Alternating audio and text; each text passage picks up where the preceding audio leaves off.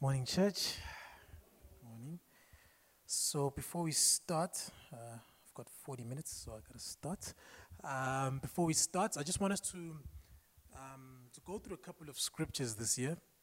I feel that God, has placed it in my heart to really have a word-based mind this year, word-based thinking system, or word-based thoughts. So I've put together a couple of scriptures just to help us. I don't believe that God gives us some of the things He gives us for ourselves, but other things He gives us to share. So I believe that this was placed in my heart to share with you guys because I really think it will help us this year to have a word-based sort of mind. So we're gonna have 6 scriptures. We're gonna do three commandments and 3 promises. So we're gonna go promise, command, promise, command, promise, command. We like to keep things balanced. So we're going to do a promise and a command just so that we keep ourselves balanced. Okay, so the first one that I want us to, so try to memorize these scriptures in your own time as well. I'll keep reiterating them whenever I get a chance to preach. But yeah, let's start. The first one is Romans 6:14. I'm going to read it out, and then I'm going to ask us to read it out as a church. So just try and follow with me. Okay, anyway. Do we have it up there, fellas? Okay, doesn't matter. Romans 6:14. It says, "For sin shall not be master over you, for you are not under law, but under grace." And also go and research these scriptures for yourself. And then we can just say it together, but then change the yous to me's and say it for yourself. So let's go. "For sin shall not be master over me, for I am not under the law, but under grace." Okay, the second one is a commandment. Matthew chapter 12, verse 36 to 37. Matthew 12, 36 to 37. "But I tell you that every careless word that people speak, they shall give an accounting for it in the day of judgment. For by your words you will be justified, and by your words you will be condemned." Now, brothers and sisters, I really believe that this is probably the most the command that people don't necessarily take seriously. So let's be different in this church, and let's strive to obey every single command that is given in the New Testament. So let's watch our words. Let's watch our words because because remember the stuff that's in your heart comes out of your words. Therefore, Jesus says they'll either justify you or they'll condemn you. So don't think you're gonna you're gonna bypass this verse somehow. So that's why I wanted us to really take this one seriously. Okay, we're going to move on to the third one, a promise. Hebrews 13, verse 6. And what I like about these is that if we have a word-based mind, we can always bring these up whenever we confront a certain situation. So Hebrews 13, verse 6 is one of my favorites. It says, "The Lord is my helper. I will not be afraid. What will man do to me?" So especially, guys, you've heard this holidays, a lot of things happen to people that we know, things that are quite terrifying. But don't let the spirit of fear get into you. This is something that I quote whenever I'm driving alone at night at a traffic light. "The Lord is my helper. I will not be afraid. And what will man do to me?" Always quote that over yourself. Don't think, "Oh, I'm not going to be afraid. I'm not going to be afraid." Have a word-based mind. Just say that word to yourself. And you can paraphrase it. It doesn't have to be, And then the fourth one is a commandment. Matthew 9:29. It's a commandment. Actually, more like let's say a law. Not a commandment, but a law. It says, then he touched their eyes, saying, this is what I want us to grasp, "According to your faith, be it unto you." So according to your faith, be it unto you. I think that's a spiritual law more than a commandment. according to your faith be it unto you. So if you believe that the Lord will be your helper, and what will man do to you? If you believe that sin shall not be master over you because you are under grace and not under law, then according to your faith be it done unto you. The next one is a commandment. Matthew 9, verse 23. A promise. Mark 9. Sorry, Ishay. Mark 9, verse 23. Mark 9, verse 23. And Jesus said to him, if you can, as in a question, all things, this is what I want us to grasp, all things are possible to him who believes. So all things are possible to him who believes. And the last one is a commandment, 1 Thessalonians chapter 5, verse 18. And I think especially for us that work in crazy corporations and crazy work situations or just crazy family setups, this one is definitely for you. You know, it's very difficult to know the will of God, but at least here we have something as a starting base. So 1 Thessalonians 5, verse 18, in everything give thanks, for this is God's will for you. Other translation says, in every circumstance give thanks, for this is God's will for you in Christ Jesus. So if you know you're in Christ Jesus, then yes, that difficult boss is God's will for you.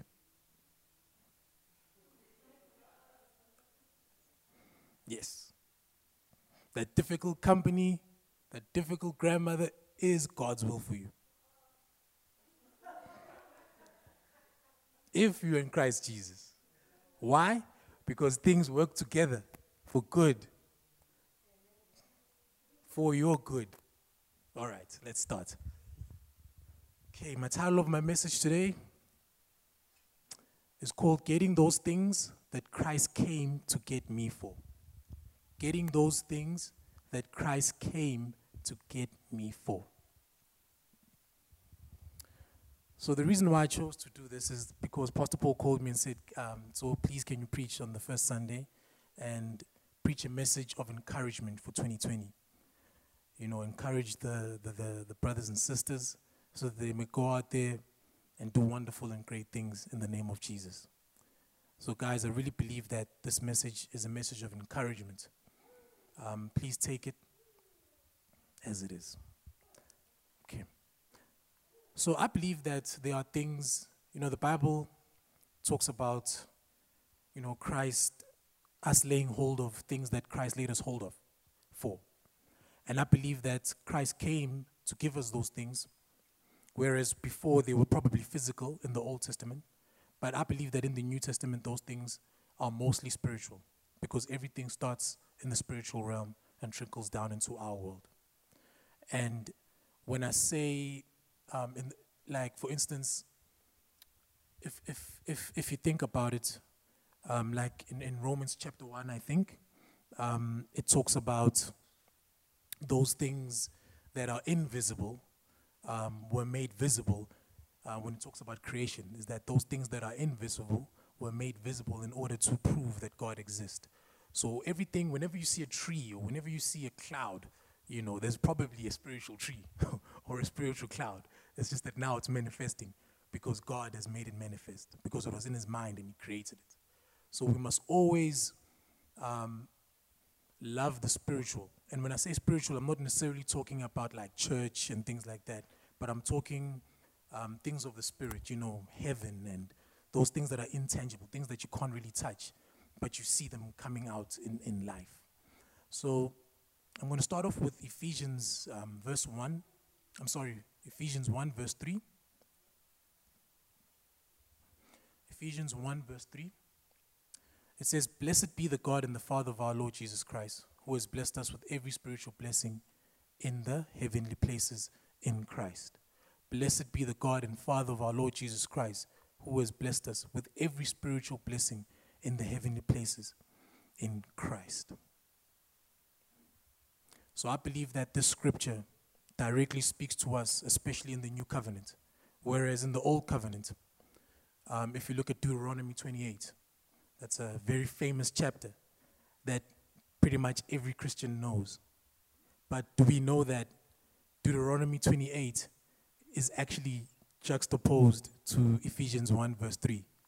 If you look at Deuteronomy 28, it talks about physical blessings.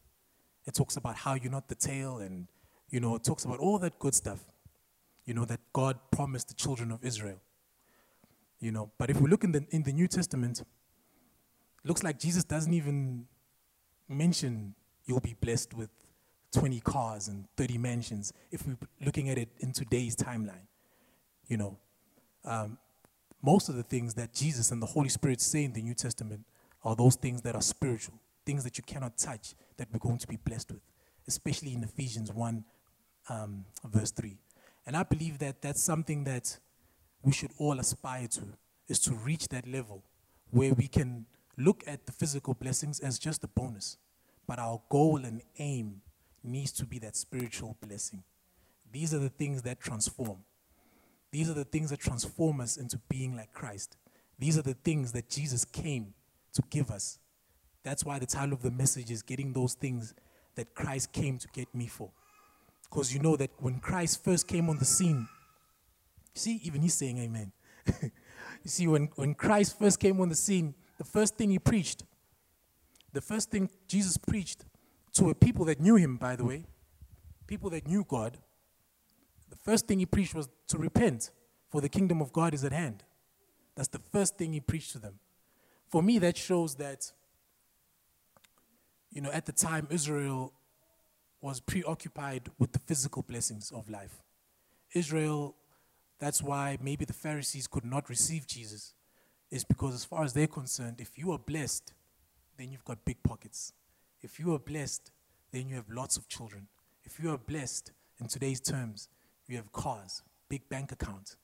That's why they couldn't receive Jesus, because Jesus didn't speak about giving people big bank accounts.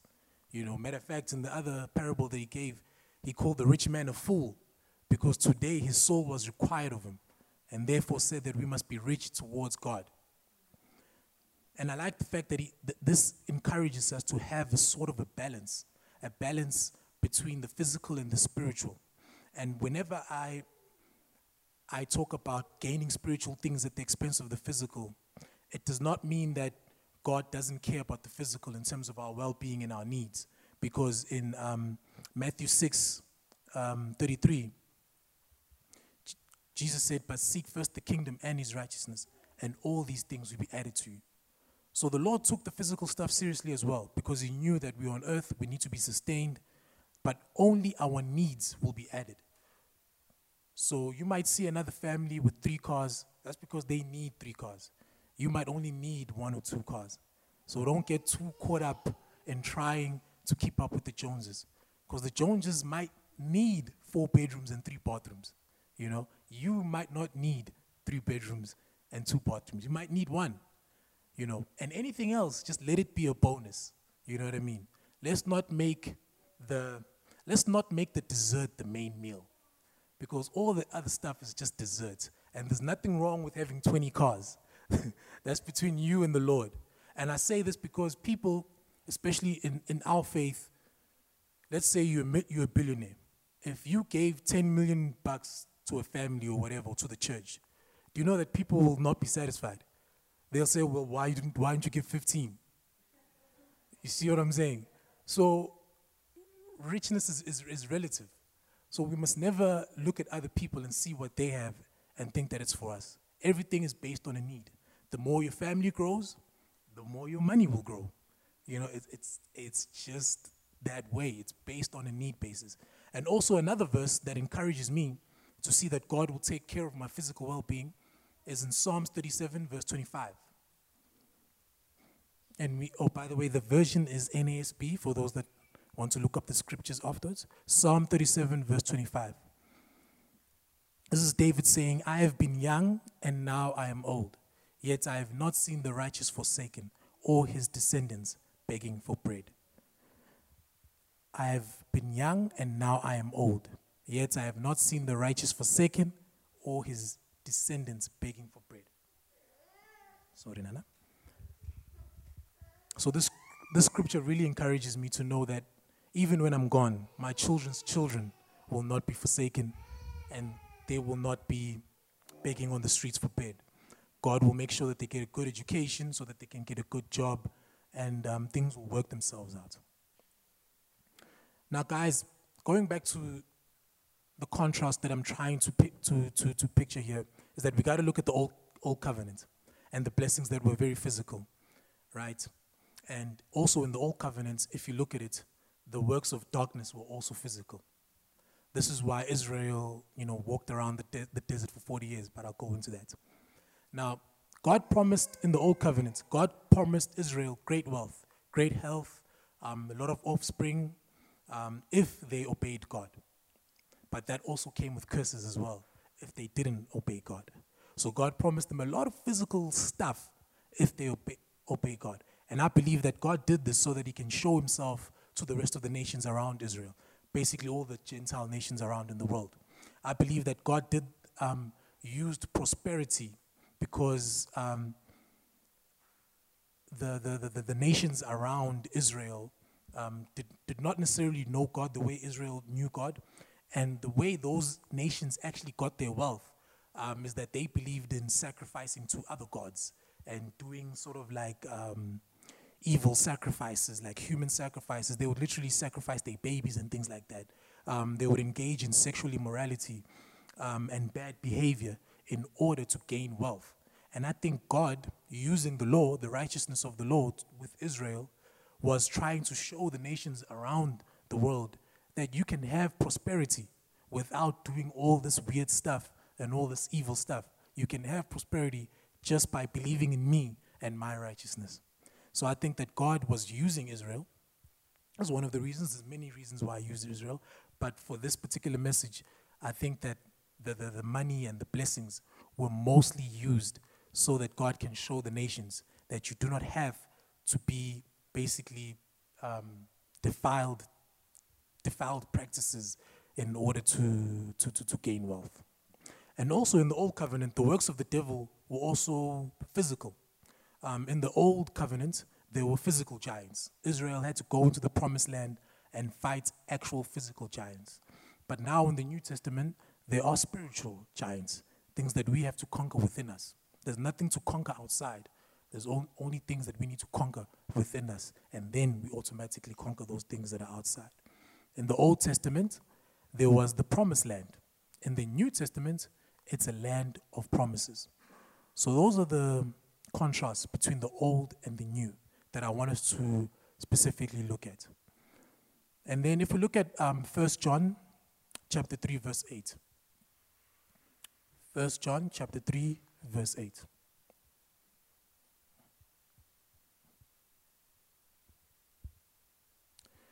It says, "The one who practices sin is of the devil, for the devil has sinned from the beginning. The Son of God has appeared for this purpose, to destroy the works of the devil." Now, which works are these?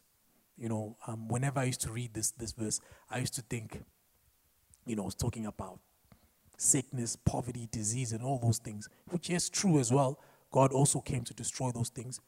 But I also realized that I was actually reading that scripture out of context, because in the beginning, it actually tells you what he's talking about. He says, the one who practices sin is of the devil, because the devil has sinned from the beginning.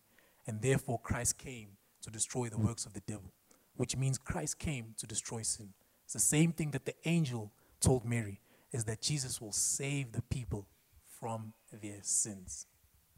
And, I like to use analogies.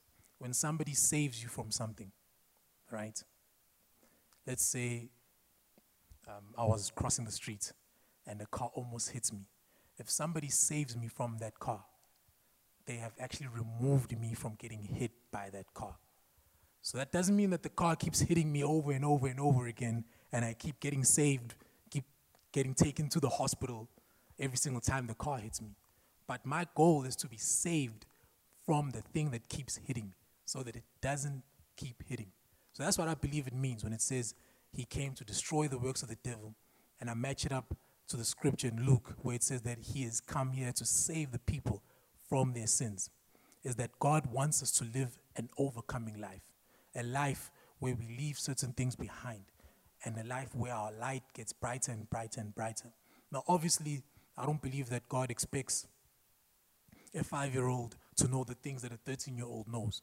I believe that you're judged according to what you know, because the Bible does say that to whom much is given, much is expected. And it does say that the servant that knows what he was supposed to do but didn't do it will get more lashings than the servant that didn't know and didn't do. So you are actually commanded and actually encouraged to strive to be saved from sin, because that's exactly what Jesus came to destroy. Now, we spoke about things that are spiritual. One thing that I want to use as an example is racism. Now, racism is a spiritual thing. It's intangible. You can't touch it, right? But the world is, especially South Africa, is just turning their heads trying to fight racism. Like, yeah, let's do this, let's do that, let's do this, let's do that. And South Africa tried in 94, and it looked like racism had been sort of dealt with. But if you look today, people of the same race hate each other. Like, black people within, the black culture, some of them don't like each other. Why? Because they come from different cultures. Zulu people might have a problem with Xhosa people. Pedi people have a problem with Sotho people.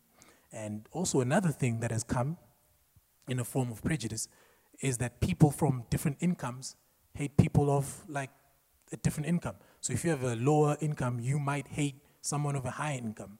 So racism is actually an outward expression of the spirit of hate, which is not in the heavenly places that was promised to us in Ephesians chapter 1, verse 3. And I believe that hate for a race or hate for a culture or for a nation, like maybe let's say South Africans hating people that come from other countries. You guys have seen last year the horrific images and things that were done to people of other nations. And I believe that this comes from the principalities and powers that were described in Ephesians chapter 6, verse 12. I'm just going to skip that verse because everyone knows it. I believe that these forces, according to my research, these forces, these spiritual powers and principalities were assigned to the people groups, jurisdictions, regions, and nations or continents. Whichever one you belong to, right? Be it, if let's say you're not born again, let's say your culture is Sotho, right? You will belong to that principality or that ruler or that power. And the reason why when you come across someone else of another culture is because those two things don't actually like each other, right? Because they are not in Christ Jesus. They are operating in the fallen kingdom. And if you guys want to check me out on that, go to Deuteronomy 32, chapter 8. I'm not going to quote it, but go to Deuteronomy 32, chapter 8. 32, verse 8. And use the ESV, the Message, or the Living Bible. It talks about God taking Israel for himself and dividing the rest of the nations to the rest of the angels. Not necessarily angels, but the sons of God. And then also, if you want to check me out even more, go to Psalms 82. I'm not going to go through it. Go to read Psalms 82 in the ESV. And there the scripture actually describes God talking to these sons of God that he gave power to over the nations. And he's actually judging them and saying, you guys, I gave you all these nations. I gave you all these people group, all these cultures to look after, but you didn't. You basically turned them against me, and you prospered the wicked, and you prospered all the evil in the world, but you did not do what I told you to do. And he actually says you guys will die just like the men you rule over will die. So the judgment has been handed down to these guys. And that's why we need to understand one of the reasons Christ came is because judgment has already been handed down to these guys. And unless you are in Christ, you are actually under the jurisdiction of these guys. These guys are these are not the demons. These are not your, I like to look at it this way. These are like your Ivy League sort of guys. They don't really, participate in all the demon stuff, the filth and the nonsense. They are mostly worried about the mind, shifting the people's minds. That's what they're mostly worried about. They'll they'll rejoice, when people shoot, stab, kill each other. But I don't believe that that's necessarily their goal. Their goal is to try and keep people from gaining the knowledge of Jesus. And you'll see that their main wing of propaganda is Hollywood. That is probably their biggest asset is Hollywood, and shifting the minds of the people to away from Christ. And not in a blatant way, like, oh, we don't believe in God. No, little things. Like in Hollywood, there's a movie that I watched back in the day when I was still in the world. There's a movie that I watched back in the day. It was called Friends with Benefits. And these guys were, we're all of age, yeah? These guys were friends with benefits, literally. And they just did it as a casual thing. Like, hey, we're friends, and you give me, I give you, and you call me, I'll call you, as a very casual thing. And guess what I thought? I thought, oh, well, that's fine. You know what I mean? So they do it in a very, subtle and fun way, in the movies. And that's why a movie, when you sit there, it's a big screen and it's dark. And the sound blasting all around you. It's actually very calculated. There's people that actually sit there with PowerPoints and actually go through the stuff and how to actually do the stuff. But anyway, however, when you're in Christ, whether you're black or white, Zulu or Afrikaans, you will have love for one another. For example, there's an example that I want to give. This other lady at work, Afrikaans lady. She didn't know I was Christian. I didn't know she was Christian. And we were just talking about what is she up to this holidays and stuff like that. And she started going on about going on mission trips. And she started telling me, I went to India on a mission trip. This, that, this. And she's like, dude, actually, I'm so sorry. I don't even know why I'm telling you this, because I never speak about this stuff here at work. And I'm like, no, that's because I'm a Christian. The Holy Spirit, he could sense, there's your brother, tell him. You know what I mean? And she's like, oh, wow, really? I'm like, yeah, I'm like the Jesus freak of the office, man. She's like, me too. You know what I mean? So, Afrikaans lady, we have zero in common in terms of physical stuff. But the Holy Spirit knew that there's a Christian, there's me, and therefore you guys talk. It was literally just before the meeting. The meeting came, and now we're like brother and sister now, you know what I mean? Check up on each other and stuff. So anyway. So basically, there are two things that I want us to focus on that we must lay hold of, that Christ came to hold us for. There are two things that I want us to focus on. One of them that I believe that Christ wants us to lay hold of is a conformity into his image. Is conformity into his image. Now, guys, I'm not talking about people that receive Christ on a deathbed and then they're in paradise with Jesus. I'm talking about us, people that have received Christ and who are encouraged to go the long way. And I believe that we must be conformed into the image of Christ. Now, in Matthew 11, verse 28 to 30, Matthew 11, verse 28 to 30, Jesus says, come to me, all who are weary and heavy laden. I will give you rest. Take my yoke upon you and learn from me, for I am gentle and humble in heart, and you will find rest for your souls. For my yoke is easy and my burden is light. Jesus says, for I am gentle and humble in heart. And I believe that is one mark of the Christian faith, is gentleness and humility. In 1 Peter chapter 3, verse 4, here the Holy Spirit is actually talking about women, about wives respecting their husbands, and women just not emphasizing their outward appearance. He says, but let your adorning be the hidden person of the heart, with the imperishable beauty of a gentle and quiet spirit, which in God's sight is very precious. It's a very precious thing when the Lord sees a gentle and quiet spirit. Now, that does not mean that when it's time to rebuke or time to be harsh on people, that you won't be harsh. You will be. But you will be able to reprimand them in a very sort of like gentle way, Because Jesus, at the end of the day, did reprimand the Pharisees. He called them a brood of vipers and how you're going to escape and all that stuff. So I think those that try and twist this word, we should be extremely brutal with them. But those that don't know, like maybe your atheists and, other people from other religions, we must talk to them very gently. So and then also in Romans 8:28 to 29, It says, and we know this is a world famous scripture, but everyone forgets to quote verse 29. Everyone stops at verse 28 because it works out for what? Their physical well being. But 29 goes at what? Your spiritual well being. And he says, and we know that for those who God love, all things work together for good, for those who are called according to his purpose. For those whom he foreknew, he also predestined to be conformed into the image of his Son, in order that he might be the firstborn among many brothers. So it says in verse 29, for those whom he foreknew, he also predestined to be conformed to the image of his Son. Sean and I always talk about, predestination and Calvinism and all that stuff. And I always say, bro, there's only one place in Scripture where I see the word predestination, and that's 8:29. And the only thing that has been predestined for you is to be conformed into the image of Christ. So if you look at your ticket and it says departure, Johannesburg, arrival, Cape Town.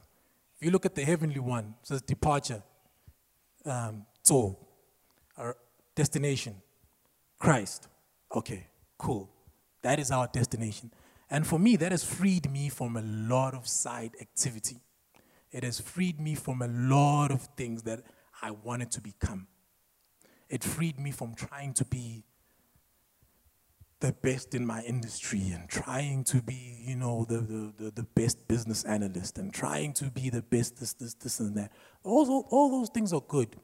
But what I was doing is that I was putting more priority on those things instead of putting priority on the fact that I have to become like Christ. I have to be humble in heart and I have to be gentle. You know what I mean? I have to be full of righteousness.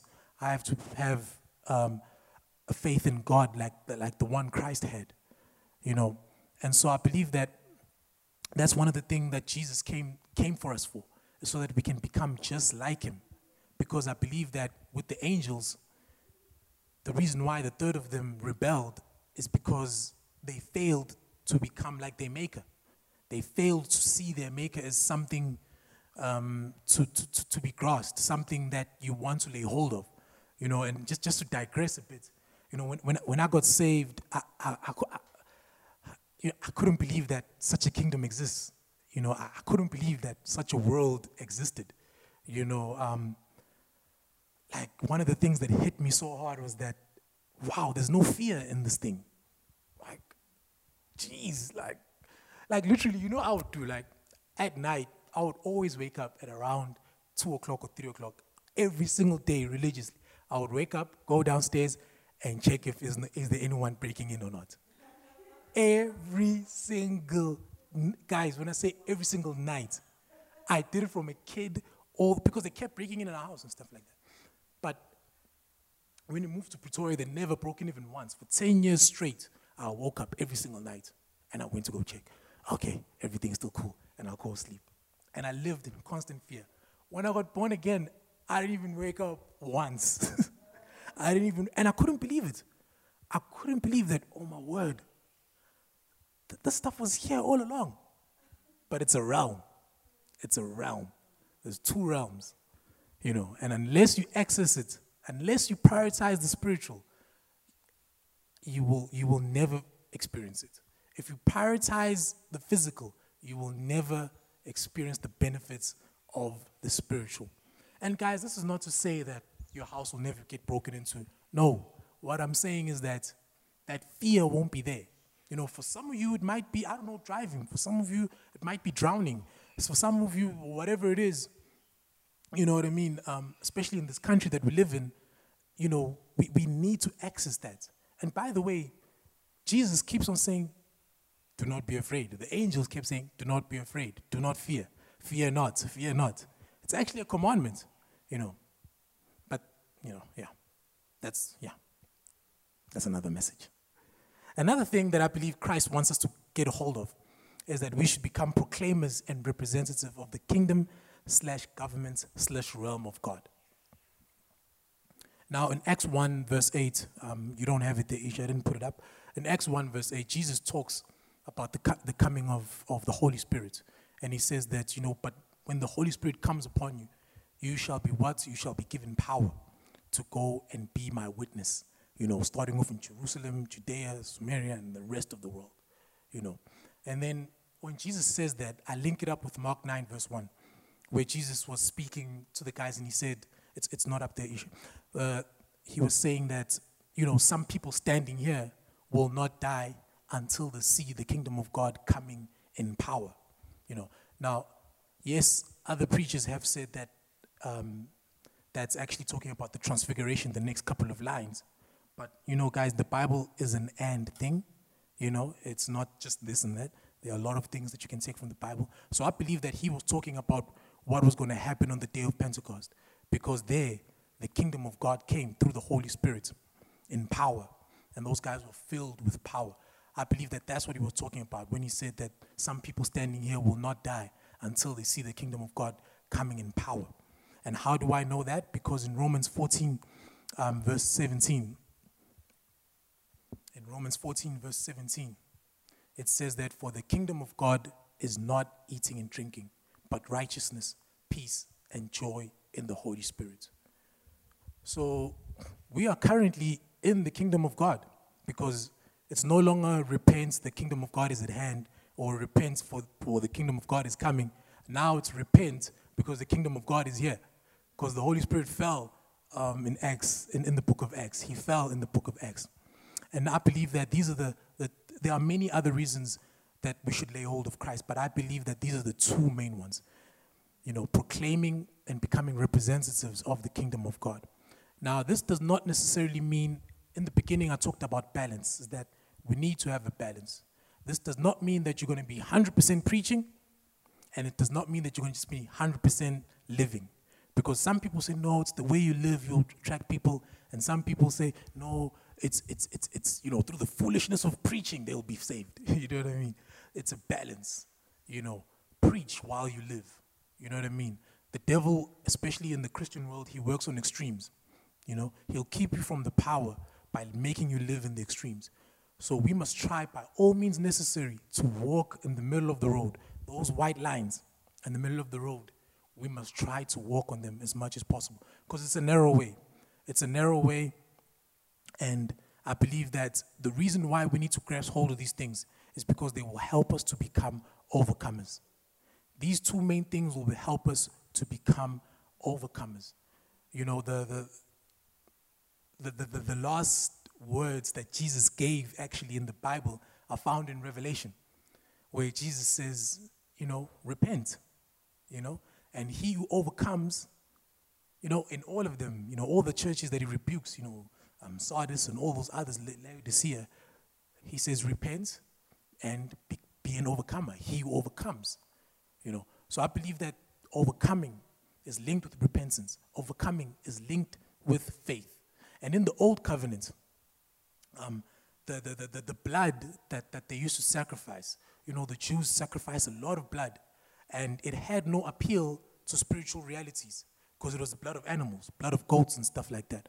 So it really had no appeal to it couldn't cleanse your conscience because, a goat doesn't have a conscience, right? But God worked it out for them so that it could just be a temporary thing. And that's why they had to keep doing it over and over and over again, every other whatever. They had to go and kill some stuff, right? Because a goat does not have a conscience like you have a conscience. A goat doesn't know, I'm not going to go there. You know that you're not supposed to go there. Even if I'm not there to tell you not to go there, you already know because you have a conscience. And that's why if you look at Leviticus chapter 17, verse 11, this is what makes the blood of Christ, which is what we use to overcome. One of the three things that we use to overcome: the blood of Christ, the word of our testimony, and not loving our life unto death. So the blood of Christ in Leviticus 17, verse 11. Can I get it up there, bro? Leviticus 17, verse 11. It says, "For the life of the flesh is in the blood, and I have given it to you. And I have given it to you on the altar to make atonement for your souls. For it is the blood by reason of the life that makes atonement. For the life of the flesh is in the blood." So Jesus' blood, that's where his life was found. And that's why in the new covenant, like we did today, the juice and the bread representing the blood of Christ, is that that was actually the Son of God's blood that was shed on that cross. Now, if you're coming in outside of the kingdom and you're looking at it, you'd be like, well, what does a dead guy bloody on a cross have to do with anything? What does that have to do with my sin? It doesn't make sense. That's why this thing is by revelation. But the reason, okay, I'm out of time. But the reason why that Jesus had to be sacrificed the way he was is because he lived with a pure and right conscience towards God and man. And that is something that's also actually commanded to us in the Bible. That it says that we must have a good conscience towards God and man and try to live peaceably with every single person on earth. And also, the life of Jesus was always geared towards God. If you look at Jesus' sign-off, when John the Baptist baptized him, Pastor Tracy always says that he got a well done from his father before he did anything, before he raised the dead.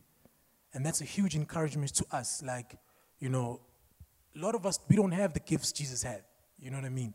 And it's a huge encouragement for us to know that, the Lord is not looking for you to raise the dead and all that good stuff. He's going to give you a well done, my faithful servant, for just striving to have a clear conscience towards him. And this proves to me that the emphasis needs to be towards a clear conscience towards God and man. And that's how we were to live. I believe Jesus, was, he might not have been the richest carpenter, but I believe he was the most blessed carpenter, because he might have made, a cupboard or a chair for a widow for free, just for the sake of being the most blessed guy. And maybe the kids would come around in his shop, break stuff, and he'd probably like, it's okay, you know what I mean? He didn't try and tell your parents they must pay, you know what I mean? He lived a blessed life. And I believe that's what we should go for. And hence, that's why that very same blood is the blood that we need to cleanse our conscience, so that we might become a blessing to other people. And then if you look at Revelation 12, verse 11, it talks about this overcoming power. It says, and they overcame him because of the blood of the Lamb and because of the word of testimony, and they did not love their life even unto death. So that's one of the things we spoke about in the beginning, is that we shouldn't prioritize the physical. Let's prioritize the spiritual, so that we will not love our lives unto death. And then we need to overcome, I believe, for this purpose. This is what I believe, is so that we may rise in the first resurrection. I believe that the goal for us is to rise in the first resurrection.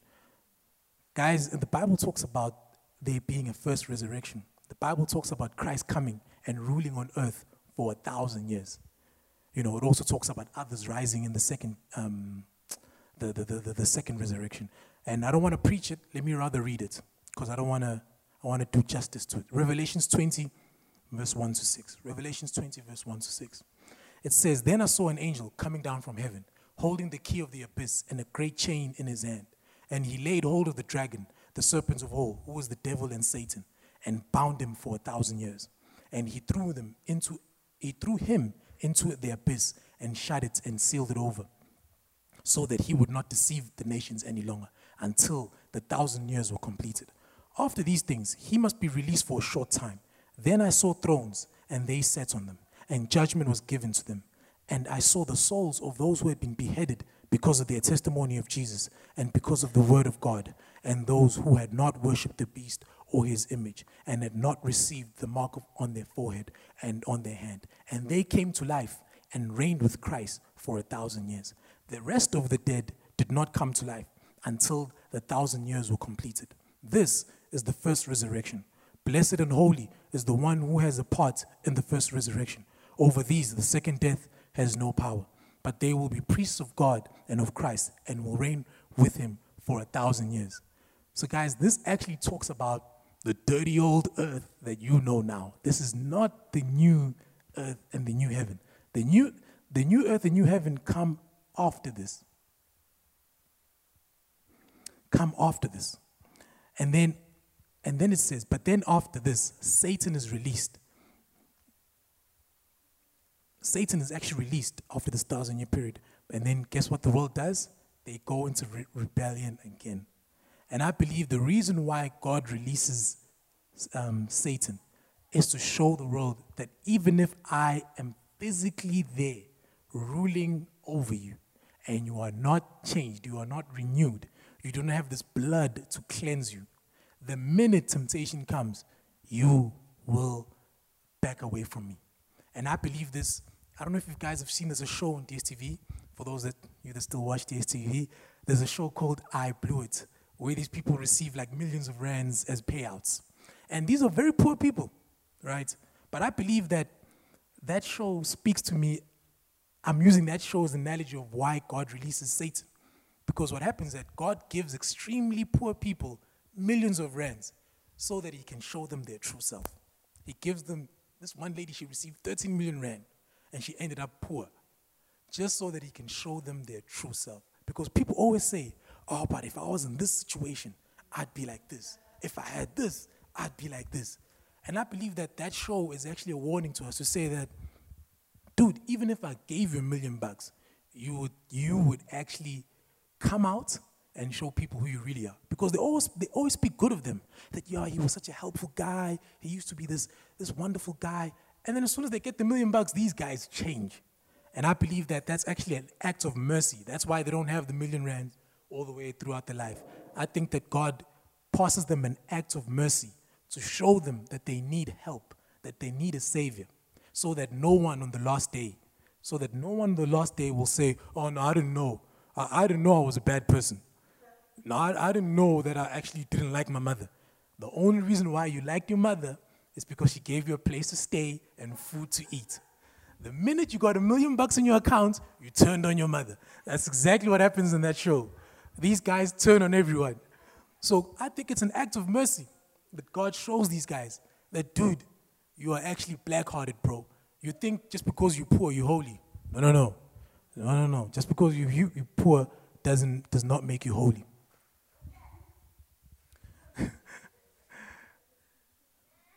So guys, it shows that even when God rules over us in the physical form, when Jesus comes, if we are not regenerated, we will reject God. And therefore, guys, especially us, if you look at the Bible, the New Testament, whenever it talks about hell, Jesus is actually talking to believers.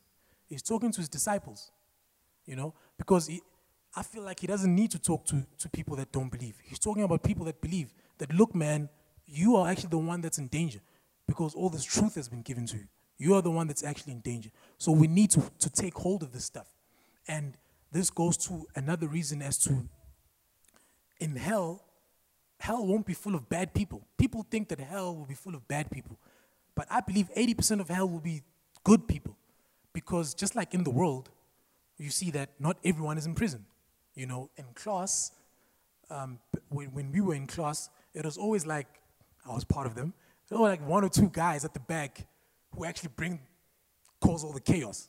It's never the majority that causes the chaos. It's only 1 or 2 guys that cause the chaos. So therefore, what's full in hell is good people. Because the reason why is that even though you're a good person, when Jesus shows up and you haven't been regenerated by him, you will not like him. You are an enemy of Christ, just standing there. And you think you won't like him because what's going to happen in heaven, God is going to say, okay, guys, it's 9 o'clock, lights out. And then you're going to be like, no, I want to go to sleep. You see what I'm saying? You're a very good person. You did things for the poor. But as soon as God gives a command and says, okay, we sleep at 9 o'clock around here, like, yo, but I sleep at 11. And that's why people get thrown into hell. People don't get sent to hell. Some people say, oh, people choose to go to hell. No, nobody chooses to go to hell. You get thrown into hell because through foreknowledge, God knows that when it's time to go, when the angel Gabriel says, okay, guys, it's time to go worship or go sing for God, you're going to say, nah, I want to stay in bed. God knows that you are opposed to him. Therefore, you cannot live in the new earth and the new heaven. And I believe, guys, we should strive, and I'm closing now, we should strive to take hold of the first resurrection. The first resurrection are those people that did not worship the beast, the people that did not take the mark, the people that were beheaded. Now you might be thinking, but so I'm not living in the era of the beast and the mark and the Antichrist. Remember, the Bible says that there have been many Antichrists. The spirit of Antichrist is already amongst us. So you might not be worshiping the actual human figure, the Antichrist, and you might not have the 666, but you have their spirit.